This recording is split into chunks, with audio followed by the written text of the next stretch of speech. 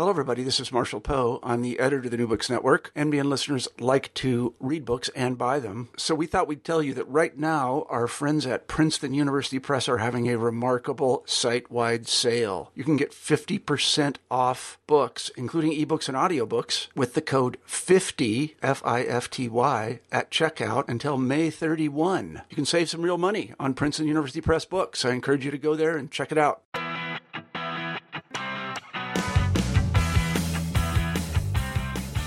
Welcome to New Books and Popular Music, a channel of the New Books Network. I'm your host, Matt Smith-Larman. In this episode, I talk with Kevin Avery about his book, Everything is an Afterthought, The Life and Writings of Paul Nelson, published in 2011 by Fantagraphics Books. Paul Nelson was writer for Rolling Stone magazine, an inventor of what is now commonly understood as rock criticism, and A&R man for Mercury Records who discovered the New York Dolls. Nelson's writings, many of which are contained in the second part of this book, provide moving portraits not only of rock musicians as people with troubles like you and me. They also show Nelson as someone who is passionate about rock as an art form, as well as a man with a sincere belief that rock musicians can express feelings and ideas that are both personal and ubiquitous. They can represent the human condition in sublime fashion. Avery's book represents a collection of Nelson's writings about Jackson Browne, Leonard Cohen, Rod Stewart, Warren Zevon, and the New York Dolls, among others. Before the writings, however, Avery provides a detailed biography of Paul Nelson. From his upbringing in Warren, Minnesota, to the final days of his life in New York City, Avery shows Nelson as someone with a singular focus to be his own man, his own American hero. Though his first love was movies, Nelson's writings focused on music, with some divergence into film and literature.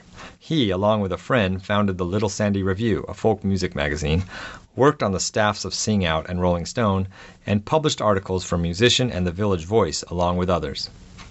Nelson's story is a tragic one, not unlike the myths of the musical, celluloid, and literary heroes he so admired. He dropped out of the writing business in the 1980s to work at a video rental store. He lived the last decades of his life utterly alone, in poverty, and in the end with Alzheimer's disease.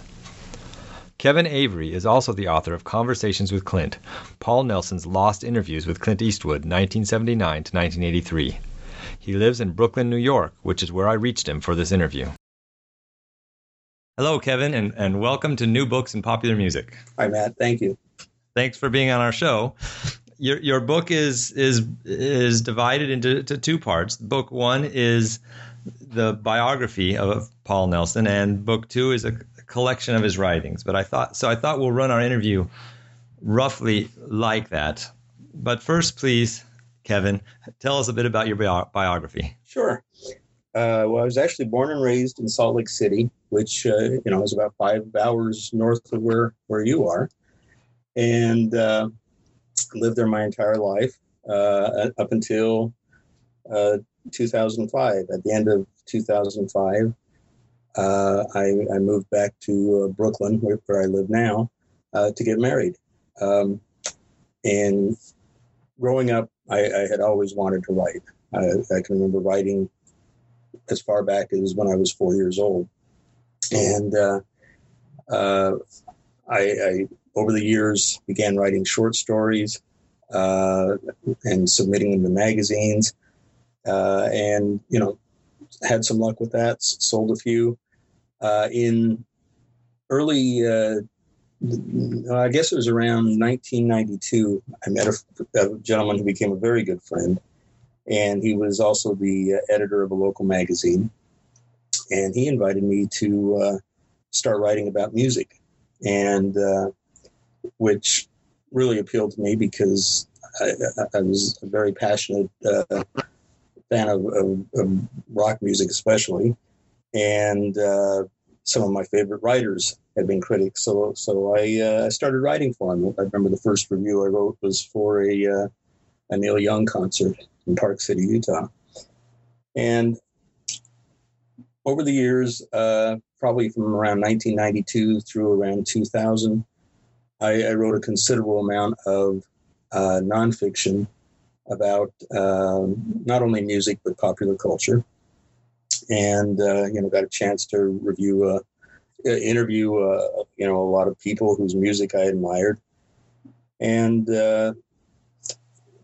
I did that, like I say, till around 2000 or so, and then kind of got away from writing for a few years, and jump ahead to, like I say, end of 2005, when I moved back to Brooklyn to get married. And I made a list for myself as far as things I needed to do before I left and things I needed to do once I arrived in New York. And on that second list at the top, I had put reach out to Paul Nelson. And I wrote Paul Nelson a letter. It was as much a proposal as it was a fan letter, I guess, suggesting that we work together to anthologize some of his best works. I knew that Paul hadn't written in some time, and I knew that he, for the last 14 or 15 years, had worked as a clerk in a video store, Evergreen Video, in the West Village. So that's where I sent the letter, and that was probably in February of 2006, and I never heard back from Paul.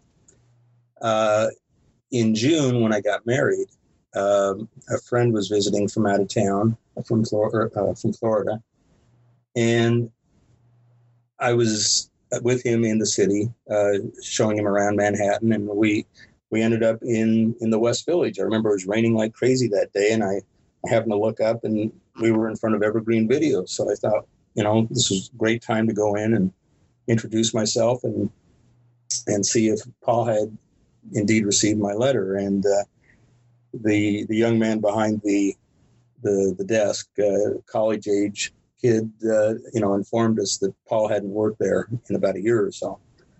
So I left not really knowing whether or not my letter had ever found its way to Paul. A month or so later, in July, I received a phone call from a gentleman who introduced himself as Michael Seidenberg. And he said that he was a good friend of Paul Nelson's. And he informed me, he says, I don't know if you know or not, but Paul passed away a couple of weeks ago. And he told me that, for the last year of Paul's life, he had not been in very good health, both mentally and physically. And but the reason for his call is, he says, I wanted to let you know that Paul indeed did receive your letter. And he was very touched by it. He was very touched that somebody remembered his work. And it was something that he really wanted to do. He kept saying, I really want to do this when I get, feeling better. And, unfortunately, he just never got feeling better. And so that literally was the day I began writing Everything Is an Afterthought, working on it and researching it, and which I would do over the next 4 years or so. And weren't you, in doing the research, weren't you invited into his apartment by someone? Yeah. What had happened was, one of the first people that I needed to get in touch with was Paul's son, a gentleman named Mark Nelson, a lawyer who lived in Dallas, Texas. And Michael Seidenberg put me in touch with him. And, he explained that Paul and Mark had not really seen each other very many times in their life, that Paul had left Mark and his mother when Mark was very young, and that they'd only seen each other a handful of times since then. But I felt it was, very important to reach out to Mark and introduce myself and tell him what it was I wanted to do, which at that point really was just, to collect all, in my mind, I would collect all of Paul Nelson's work. At that point, it was a kind of a naive thought, because I really wasn't aware of how much Paul had written. And so I reached out to Mark, and, we seemed to hit it off, and he gave me his blessing to go ahead with this project. And in January of 2007, Paul died probably toward the end of June or the 1st of July of 2006. His body wasn't found for about a week, so it's not quite certain, which the exact day that he died, but his body was found on the 4th of July.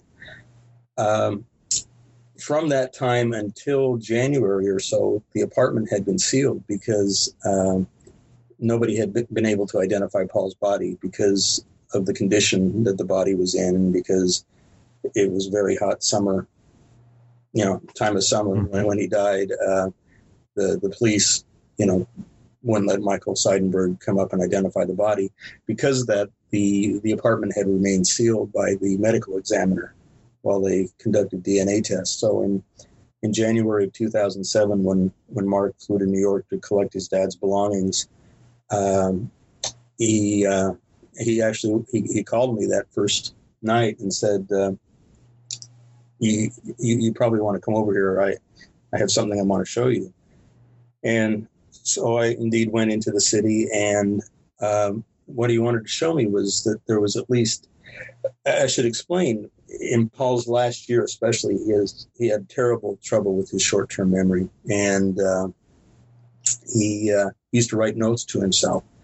His apartment was just filled with notes, and they would be ranging from anything from his favorite tracks on a particular Bob Dylan album to what he needed to buy, what kind of cough drops were his favorite, and where was the best place to get them.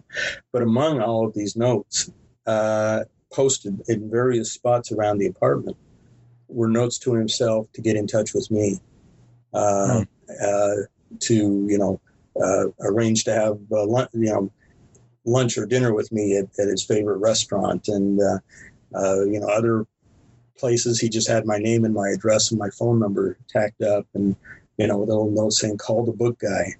And so I had already at that point been working on the project for 5 or 6 months, but that really compelled me to move forward and finish this project, because I at that point knew there was no doubt that this was something that he wanted to do. Mm-hmm. So let's get into his life then. Tell us a bit about Paul's early life in Minnesota. He was born in Warren, Minnesota, which is just right up in the very northwestern corner of Minnesota, on January 21st, 1936. And he had his parents gave him a very, very religious upbringing, especially his mother.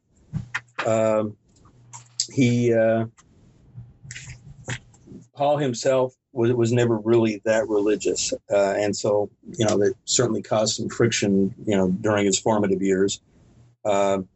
His parents were, if I remember correctly, they were first generation Norwegian or Swedish immigrant parents. And they belonged to the Evangelical Mission Covenant Church. And among the things that this church did not believe in and condone, was music and dancing and movies. Paul, never saw his first movie until he was, probably close to a teenager. And at one point, when he was in high school or so, he came home from school one day to find that his mother had burned all of his comic books, and as well as, I believe, his copy of The Naked and the Dead.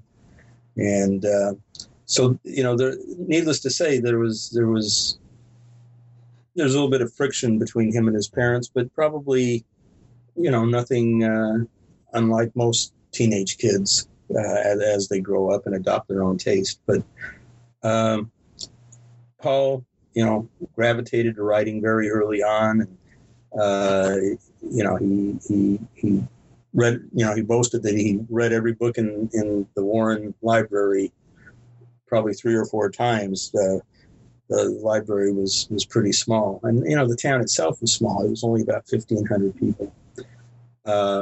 And Paul lived there until he went to the University of Minnesota in Minneapolis, and it was in there. It was there for several years, and that was where he, met a gentleman named Bobby Zimmerman, and Bobby Zimmerman, of course, would go on to become Bob Dylan. And their stories are actually kind of parallel, don't they? They do. Dylan grew up in Hibbing, Minnesota, and he ended up going to the University of Minnesota as well. And from there, he moved on to New York City, and Paul wasn't really very far behind him. Paul ended up marrying his high school sweetheart, Doris, and they ended up moving to New York City in, I believe it was around 1963, and Paul moved there to accept a position as managing editor of Sing Out magazine. And at that time, Sing Out was, the preeminent folk music magazine. Needless to say, over the years, his and Bob Dylan's path, crossed, many times. And probably, no more significantly than at the Newport Folk Festival in 1965, when Dylan plugged in and went electric, and Paul Nelson famously became one of the few folk music critics who championed Dylan going electric, and he felt so strongly about that the article he wrote about it also doubled as his resignation letter from Sing Out. He knew that there was going to be a backlash of the traditional folksters, not agreeing with Dylan's decision, and Paul didn't really want to be part of that. He always boasted that when Dylan went electric, so did he, and he was interested in at the time they called it the new music, and that new music is what we came to know as rock and roll. Mm-hmm. If you could back up just a few years to the Little Sandy Review and tell us something about that. Yeah, in the late 50s, 59, 1960, Paul and his college his best friend at college, a gentleman named John Pancake, they got it. They both loved to write. They both loved to talk about music and talk about movies. And they actually flipped a coin. They decided they wanted to start a little magazine of their own. And they flipped a coin to see whether it was going to be about music or about movies, and music won. And so they founded the Little Sandy Review, which they co-wrote for a few years. And it was a totally homegrown thing, that they were put together on a mimeograph machine and put it all together themselves, and it actually became a very, very significant publication, and it was just a very, very small, elegant little simple publication, but over the years it was amazing how many people Paul would run into who subscribed to that magazine, and they really focused on traditional, serious folk music. They really didn't like how folk music was being diluted and popularized, and but like I say, in the course of this, probably one of their most significant readers was Bob Dylan. And at one time, Bob came over and even approached them about perhaps promoting him or managing him in some way. And one of the famous stories, and Paul tells this story in the documentary No Direction Home, the Martin Scorsese film about Bob Dylan. Paul appears there and tells the story about how one weekend when Paul and John Pancake were away for the weekend, Dylan came over and helped himself to about 25 of their rare folk records, and those records, were very significant in Dylan's career, in terms of he was absorbing all of this folk music, Ramblin' Jack Elliott and all of this other music that he'd never heard before. And so, that was something that the way the story goes, John Pancake really never forgave Dylan for doing that, but of course Paul did. And as I said, their paths crossed again several times through the years. I think Dylan writes about that too, doesn't he? In Chronicles, he might mention that. Yeah, in Bob story. Dylan's Chronicles Volume 1, he writes about it there, and although it's very, Dylan, always the chameleon, he doesn't even mention Paul Nelson in Chronicles, though of course when he introduces Nelson in No Direction Home, and where he's very much part of the story, but he doesn't mention John Pancake. So there's always been kind of a debate on whose records did Dylan actually steal. Were they Paul's or were they John's? And John always said they were Paul's. Paul always said they were John's. And when I talked to John Pancake, he says, "Well, I really don't." He says, we both had the same records. So he said, it doesn't matter how you tell the story. So, so after Newport, Paul transitions from a writer of folk music to a writer of rock. Right? Yeah. And I'm sorry. Please go ahead. Oh yeah, he certainly learned what he knew, or used what he had learned about folk music in his rock writing, because he very much saw where this music had all come from. I mean, down through the years, even when he was trying to sign the New York Dolls to Mercury Records, he realized that music came out of a great tradition of folk music, and especially the lyrical content of that music. And Paul, literally is one of the guys who invented the form of rock music criticism. He was there when the music started, and he was discovering it. And, that was one thing about Paul at his best, is when he was excited about, an artist and maybe even a new type of music, you could just feel that enthusiasm and that excitement in his writing. And, it's the same as whether he was writing about Dylan going electric, or whether he was writing about the Never Mind the Bollocks, Here's the Sex Pistols. It was, you got the sense that, he had discovered something exciting and something very meaningful to him, and he wanted to share it with you, the reader. When does he start working at Rolling Stone? The first time was actually in 1969.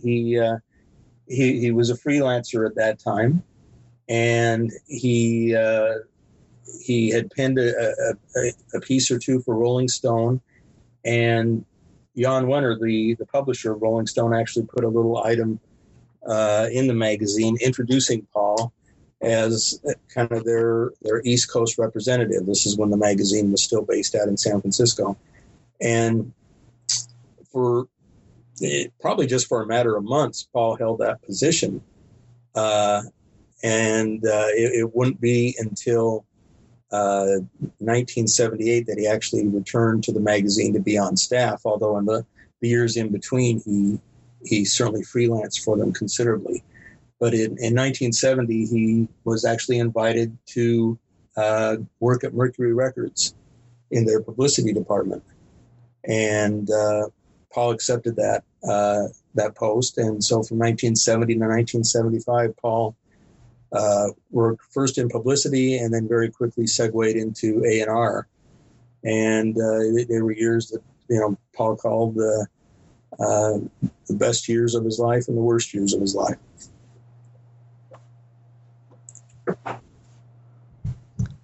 And so while at Mercury, since you transitioned to the Air Force, he courts the New York Dolls.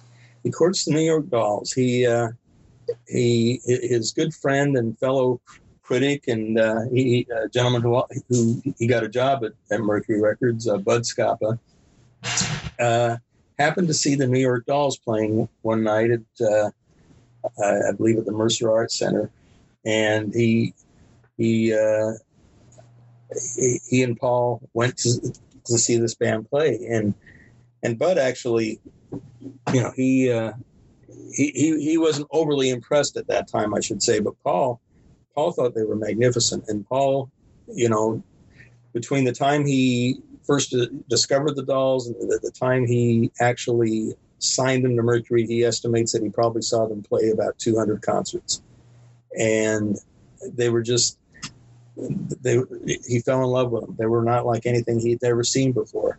Like I mentioned before, they had this great tradition of songwriting that they drew from, and their music was exciting. And it took him a couple of it took him at least a year to convince his hires up at Mercury that this is a band that they really needed to sign. And when they did finally agree, unfortunately, they only released 2 albums while they were on Mercury, and the band ends up disintegrating. And it was very difficult for Paul because he really believed in the band, and he wanted to see them succeed commercially. And in his lifetime, they certainly never did. And it was kind of ironic that the band still exists today, at least in the form of David Johansen and Sylvain. And, shortly after Paul died in 2006, the band reformed and put out another album. They almost seem kind of an anomaly, don't they? I mean, he's writing about, he really likes Jackson Browne, Warren Zevon, Leonard Cohen, these singer-songwriter types. And then he falls for the New York Dolls, and even punk rock generally, he kind of falls for, doesn't he? Oh yeah, he loved the Ramones. He thought that Ramones made him laugh, and he found their music exciting. The one thing that all of these artists have, when you talk about, especially Leonard Cohen and Jackson Browne, 2 of Paul's favorites, is they have just a great tradition of lyrics that they offer. And Paul, if anything, Paul was a lyric guy. He really, he could connect to songs that told a story, or songs that, evoked a feeling. And, that was, one thing that, attracted him to the New York Dolls. He, at the heart of it, that I think Robert Christgau said that to me. He says that was Paul's genius, that, amidst all this noise and everything, at the heart of the New York Dolls, he could see, David Johansen's great lyrics. And so, in a way, it made sense. He was always drawn to these people who he could identify with, I guess, is one way of putting it. If he really loved a piece of work, let's say Jackson Browne, he wanted to know as much about that piece of work as possible. And, which is why, in many cases, Paul developed friendships with these people, because, what better way to learn more about a person's work and understand a person's work than, to get to know the person themselves.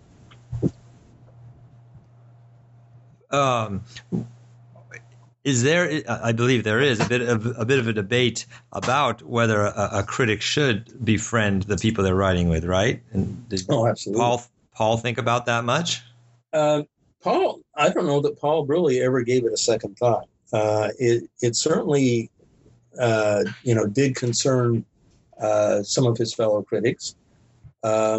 Because that's one of the first things you learn in journalism is don't get too close to the subject you're writing about. And by the same token, though, Paul never would have been able to write some of his best articles if he didn't have this relationship that he'd forged. And the best example that leaps to mind is Paul's 1981 Rolling Stone cover story about Warren Zevon's battle with alcoholism, where Paul reveals not only that he and Zevon have been very good friends for the last few years, but he even participated in Zevon's intervention when he went into rehab. And if Paul hadn't gotten that close to Zevon, that piece would never exist. Similar articles that he wrote about Jackson Browne. The downside of it is what happens when this artist, who is your friend, releases an album that maybe you don't like. And Paul found him in that situation when Bruce Springsteen, who he had a relationship when Bruce Springsteen released Nebraska, I believe in 1982. Paul just did not know what to make of the album, and he wasn't sure how he was going to write about it. And that particular piece is included in the book, and it's very interesting how Paul ultimately does end up writing about it, and he kind of reaches back to his days of writing about folk music at Sing Out and the Little Sandy Review, and that's how he learns to understand and appreciate Nebraska. Mm-hmm. So he leaves Mercury Records and he goes back to Rolling Stone, right? Well, what he does is that the order? Well, yeah, he left Mercury Records in '75. The Dolls had broken up; they were no longer on Mercury, and Paul left Mercury. And depending on who you talk to, he was either fired or he left of his own accord. And he started freelancing again, and fairly quickly got a job as record reviews editor at Circus Magazine. And he was there for a couple of years, and that was when the invitation to come and be record reviews editor at Rolling Stone came. And so from 1978 through 1982, he was record reviews editor at Rolling Stone, and that was probably his most prolific period as a critic. Mm-hmm.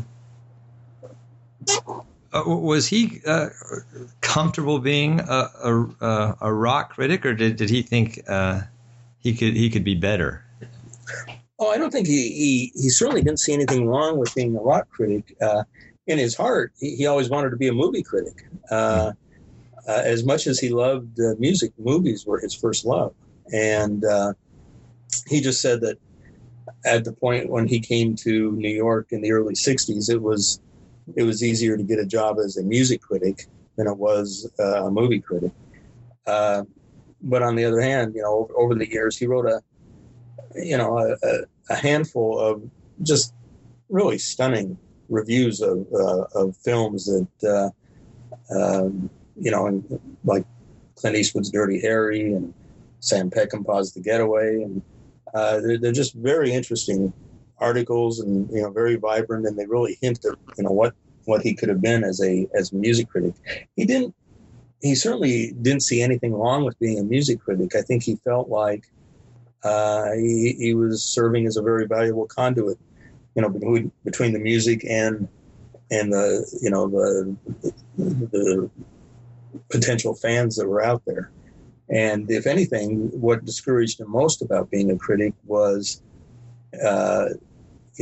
when artists he would admire, like the Sex Pistols or say the Clash, ultimately did not succeed commercially at the time, or did not stay together. And, what ended up happening with Paul is the music changed and it went in a direction that he really didn't care for very much, in the 80s when what was punk rock and new wave became very plastic, and that's when he really lost interest. And what does he do then when he loses interest? Where does he go from there? Well, when he left Rolling Stone, he ran into Kurt Loder in the hallways of Rolling Stone, and Kurt asked him what he was going to do, and Paul said he wanted to go find a job where he didn't have to think for a while. And the last year or so at Rolling Stone had been very intense for him. There'd been many battles with publisher Jan Wenner. Jan Wenner wanted the record reviews to get shorter. Paul could give several thousand words to a particular article, and he was very protective of the record reviews section. And on the other hand, here was the publisher Jan Wenner, who wanted these reviews to be, he got it down to a formula. They could be no more than 32 or 33 lines long, and they could not reference other people's works in a derogatory way. I mean, he had a complete formula that he had issued in a memo, and he wanted the reviews to have stars, or 1 star through 4 or 5 stars, and Paul he couldn't abide by that, and so he resigned, and he did exactly what he said. He initially his goal was to write some books. He got a contract to write a biography of Neil Young. He was going to write Jackson Browne's biography. He wanted to write a book about detective novelist Ross MacDonald, and unfortunately, none of those things ever came to be. Around the same time, Paul's mom died, and he had something of an emotional breakdown, and he ended up for a few years being copy editor at a publication called the Jewish Week, and did not write about music again, I believe, until 1990 or 91, and at that point was invited to write some reviews and some articles for Musician magazine, which he did for the next year and a half or 2 years. And again, the music that interested him was very few and far between. And he never really wrote about music again, I think, until 1997 or so, when a couple little tiny capsule reviews of his appeared in People magazine.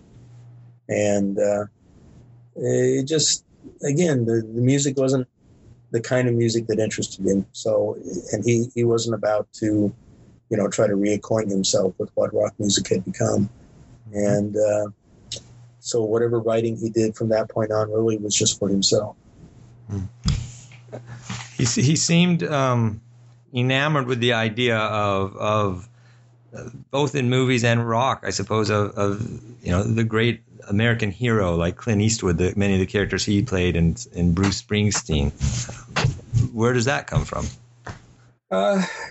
It comes from the tradition of and he seemed like he got disappointed, as you said, sometimes when his rock heroes turned out not to be heroes. Yeah, well, in terms of the image of the hero, certainly comes out of the tradition of John Ford westerns, Howard Hawks film noir and westerns as well as the hard-boiled detective fiction that Paul just loved. In terms of would he sometimes fall in love too much with his subjects? Probably, and that was probably too why he wasn't able to write about some of them. He said that sometimes what he wanted to say was so big that he just couldn't find the words. And as the music changed, certainly some of the artists that he had championed, their music changed as well, and sometimes weren't up, in Paul's opinion, to their earlier work. In case of somebody like Dylan, some of Paul's most glowing reviews that he ever wrote and some of the best pieces he ever wrote were about Dylan's music. By the same token, some of the most damning reviews he ever wrote were about Bob Dylan's music as well. And so he knew that came with the territory. I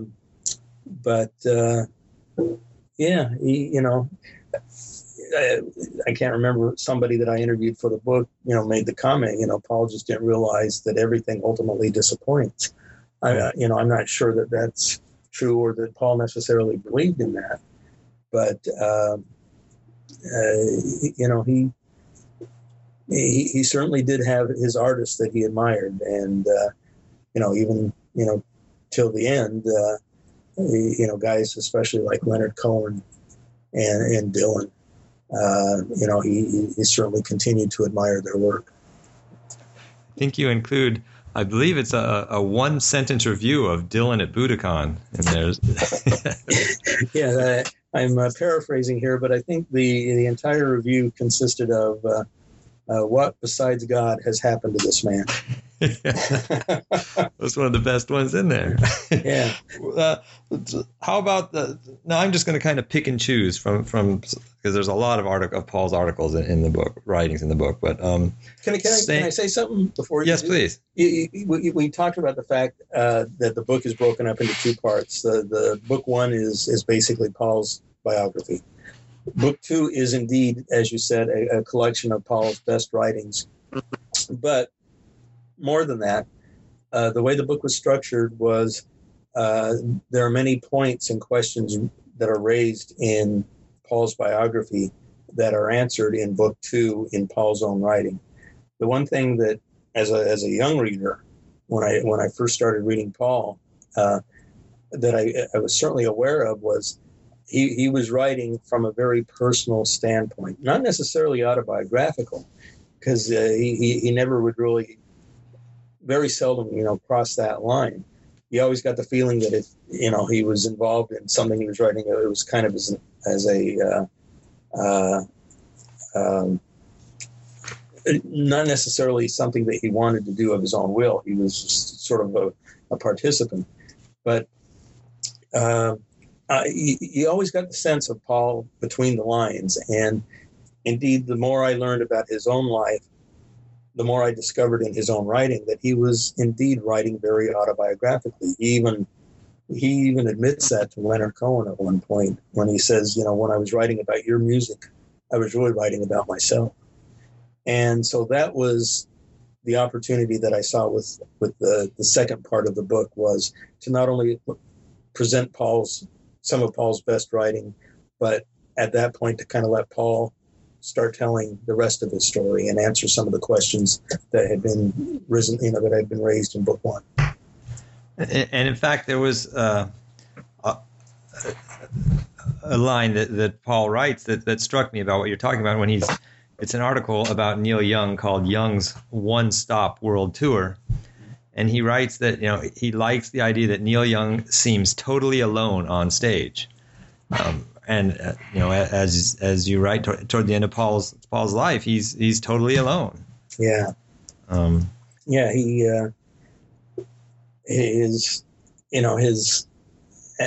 the years went on, his taste in music grew smaller.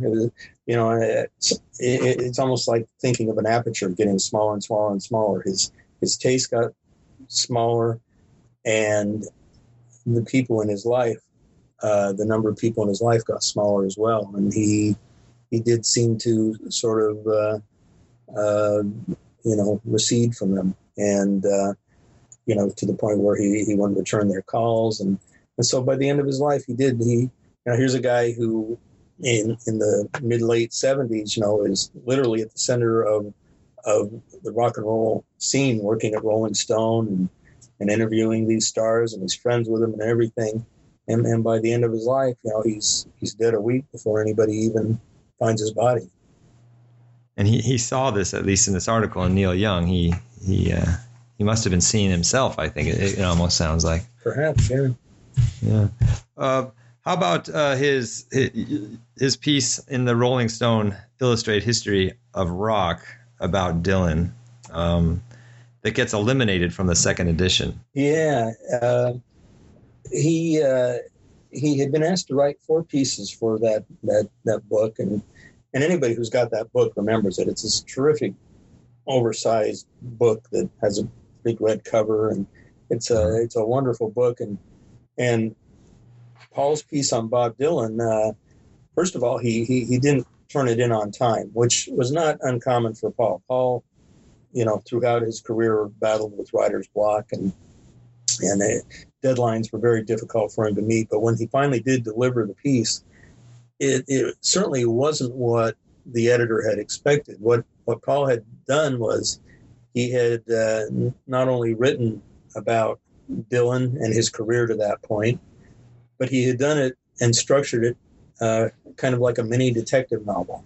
Mm-hmm. And it was like an homage to, his favorite detective writers like Raymond Chandler and Ross MacDonald and Dashiell Hammett.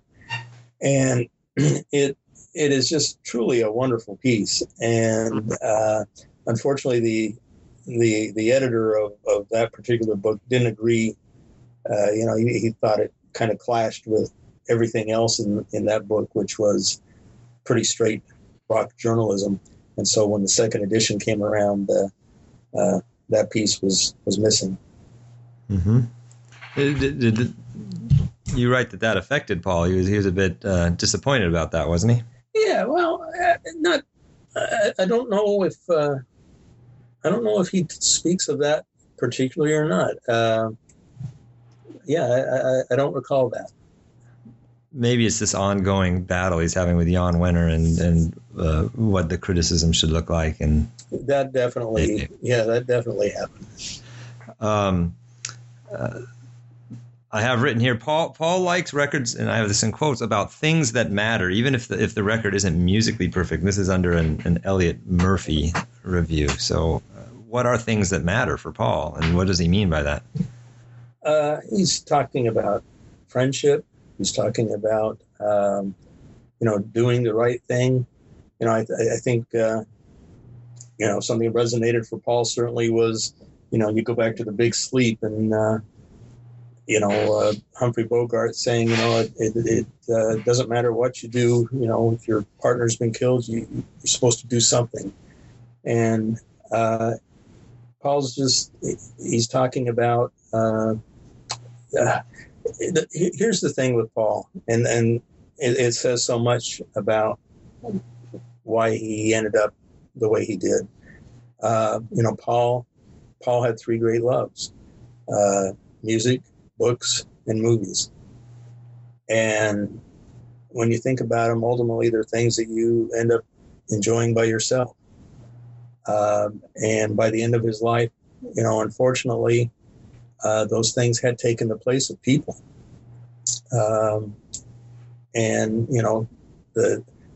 For Paul, the things that mattered were, people who could express themselves in art, and, write about things that would, move people, inspire people. And so I think that's what he was talking about.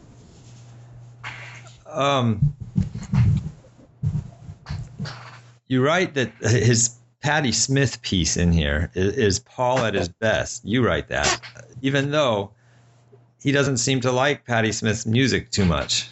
Yeah. Talk about that piece a little bit. Well, I think it's, in terms of, at the time, it was certainly a brave piece because, critics were falling all over each other to admire Patti Smith and her debut album, Horses. And Paul just couldn't figure her out in terms of, not figure her out per se, but figure out why she was deemed as successful as she had been artistically. He knew Patti, marginally. They used to run into each other at various used bookstores around the city. And but he did. I'll tell you one thing that really mattered to Paul was he liked sincerity. He liked honesty. And I don't think he found Patti to be the most sincere person. He he didn't like people who, pretended to be something that they were not. And I think there was a lack of authenticity in her work that just rubbed him the wrong way. And, and what I meant about Paul at his best is, even if you disagree with him, because I like Horses. I think it's a great album. And at the same time, I can read what he's written there, and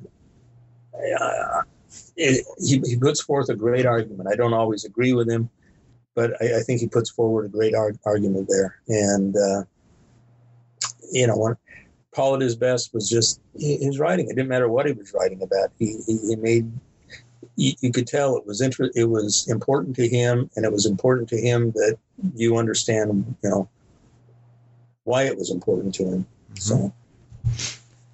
Let's see. Let's skip to Leonard Cohen. We've already brought him up, but you write that he identifies more closely with Cohen maybe than any other artist he covers, and he writes has an important interview with Leonard Cohen that becomes very personal, as you say. Yeah, Cohen's songs certainly struck a chord with Paul. Paul, if anything, was a romantic, in every sense of the word. And, Leonard Cohen's songs about, romance has gone bad and aspiring for, perfect love, they certainly struck a chord with Paul.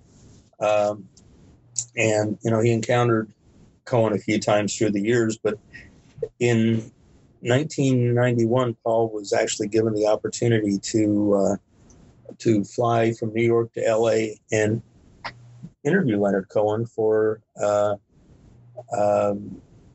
L.A. Weekly, and he does, and he ends up spending, I believe, 4 or 5 days at Leonard Cohen's house in California, interviewing him, and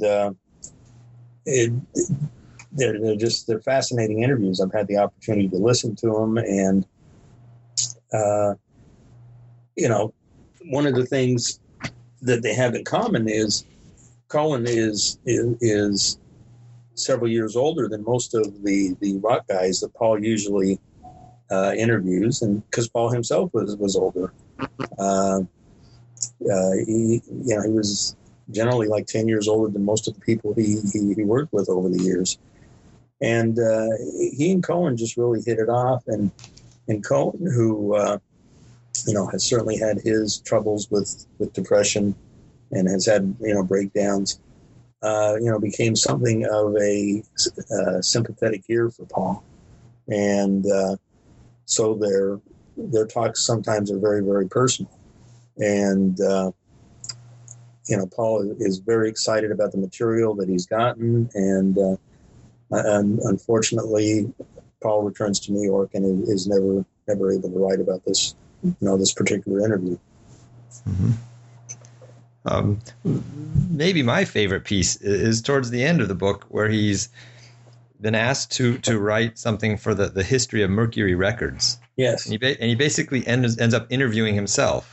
Yes. And it's one of the funnier pieces. I mean, Paul's never seems really funny until this part. It's almost like a Lester Bangs kind of writing. Yeah, Paul. Paul could be very, very funny. He was very laconic, and he had a very dry sense of humor. And sometimes when it comes across in his pieces, it surprises you.